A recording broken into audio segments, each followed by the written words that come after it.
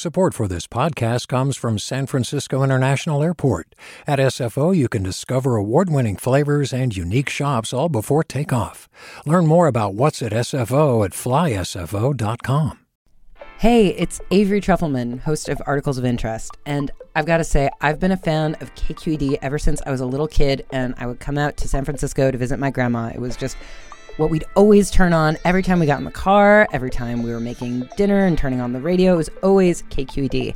And then over the years, I've become a massive fan of KQED podcasts because this is local reporting at its best. These are answers to questions you've always wanted to know, interviews with exciting, unusual voices, necessary journalism, all told with love and care and artistry. And did you know that a majority of KQED's funding actually comes from members? It's just people like you and me supporting the programs they love, while also getting access to cool events, behind-the-scenes footage, and so much more. If you want to sign up and be a part of this amazing community, visit donate.kqed.org/podcasts to become a member today. That's podcasts with an S.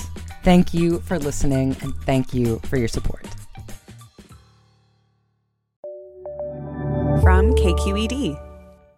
This is the California Report. Good morning. I'm Saul Gonzalez in Los Angeles.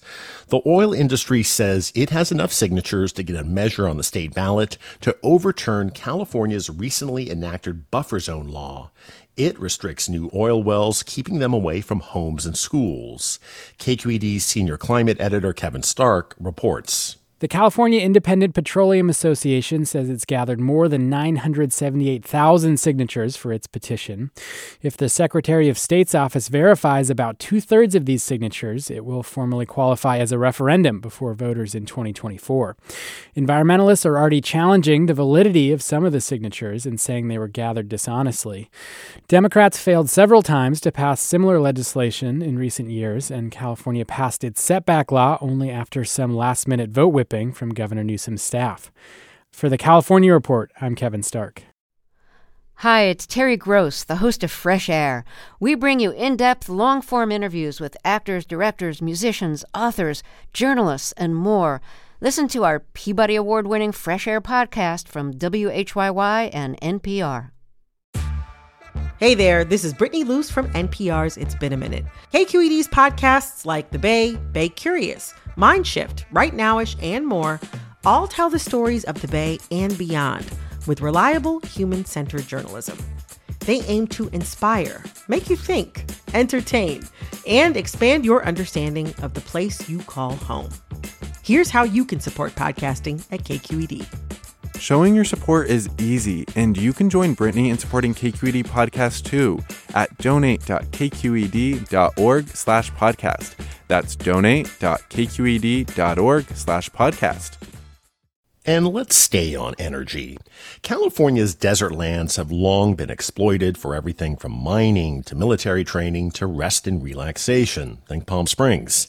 Now the state's deserts have a growing role in helping to create a green energy revolution in the U.S. But that sparked a backlash among some environmentalists who argue that desert wilderness is being sacrificed for renewable power goals. I wanted to find out more, so I did. On a swath of desert land about an hour's drive east of Palm Springs, I'm watching as construction workers drive row after row of big metal posts into the desert floor, posts that will soon be topped by thousands of solar panels. Yeah, we are listening to pile driving, which is basically the first step in the erector set of solar. That's Raisa Lee, a project developer for San Francisco-based Clearway Energy, which is building this solar power project on federal land called Victory Pass. Lee tells me when construction is finished and this facility is connected to California's energy grid, it will generate enough power for more than 130,000 homes. And another number you should know relates to just how big this project is.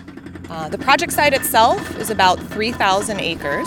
I think until your boot's on the ground, it's hard to digest that scale. But let me try. At 3,000 acres, this one solar power facility will be about 3 times the size of San Francisco's Golden Gate Park. And it's just a single example of an accelerating green energy boom in the deserts of California. It's a boom encouraged by the Biden administration, which has streamlined renewable energy development within nearly 11 million acres of federal desert land in 7 California counties, with many of those projects being industrial-scale solar built by companies like Clearway. Why do you have to be here? Well, the desert is where the sun is. That's John Woody, a vice president at Clearway, which is constructing solar projects on public and private lands. We're headed to Zone 5. You'll be able to see the solar panels and what looks like a fairly completed solar project. I met Woody at the company's Daggett project in San Bernardino County. When it opens late next year, the energy plant will be the largest solar power and battery storage facility in the state, and buyers for power are already lined up. We have customers that are buying power from this project all across the state of California, from Northern California to Southern California. But beyond profiting Clearway, Woody says these huge desert solar power projects are necessary if California is going to meet its goals of ending its dependence on fossil fuels and fighting climate change. California needs to add about 6 gigawatts a year of these renewable energy and storage projects to meet their clean energy goals, 90% by 2035 and 100% by 2045. And so we're just doing our small part to help California meet those goals. But as solar projects in the desert multiply and grow, so too do criticisms. Well, I've just always found the desert to be a place of inspiration and renewal, and it's worth something more than just replacing with endless square miles of photovoltaic cells. That's Chris Clark, who's with the National Parks Conservation Program and the co-host of a podcast series about threats to the desert. Like other environmentalists, Clark worries about desert solar's impact on the habitat of endangered and threatened desert plant and animal life, like the desert tortoise, as thousands of acres of desert land are turned into solar power farms.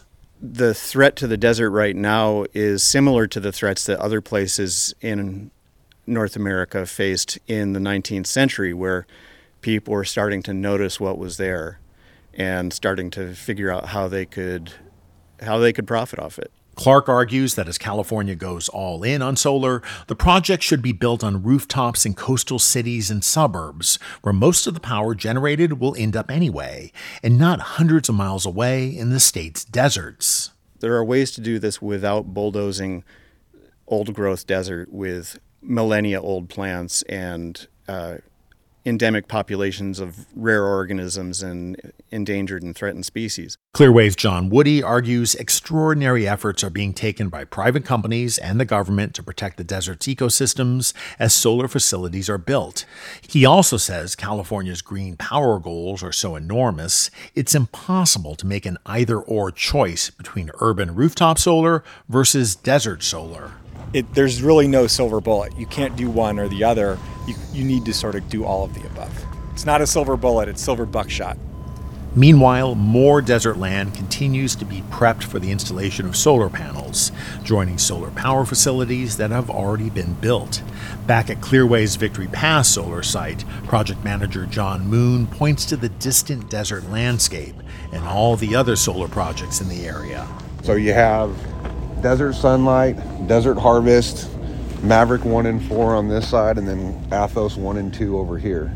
And then we're building all right here. And everything you said is a separate solar power facility? Yes, sir. And as ground is broken on more projects, the debate will continue over how to balance the goals of creating a renewable energy revolution and protecting the state's desert lands.